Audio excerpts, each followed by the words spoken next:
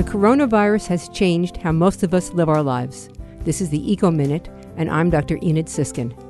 For the past few years, more and more localities have been banning single-use plastics. The coronavirus has reversed that in many places with the assistance of the plastic industry.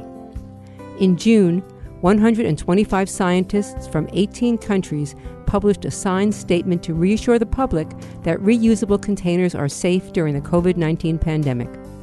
They are concerned that reducing single-use plastic waste is losing ground due to fears of virus contamination. In none of the CDC COVID avoidance practices have grocery bags been cited as a major source of disease spread, but it wouldn't hurt to wash your grocery bags frequently. If you want to prevent disease transmission, health experts advise social distancing and wearing of face masks. For more information, go to wuwf.org.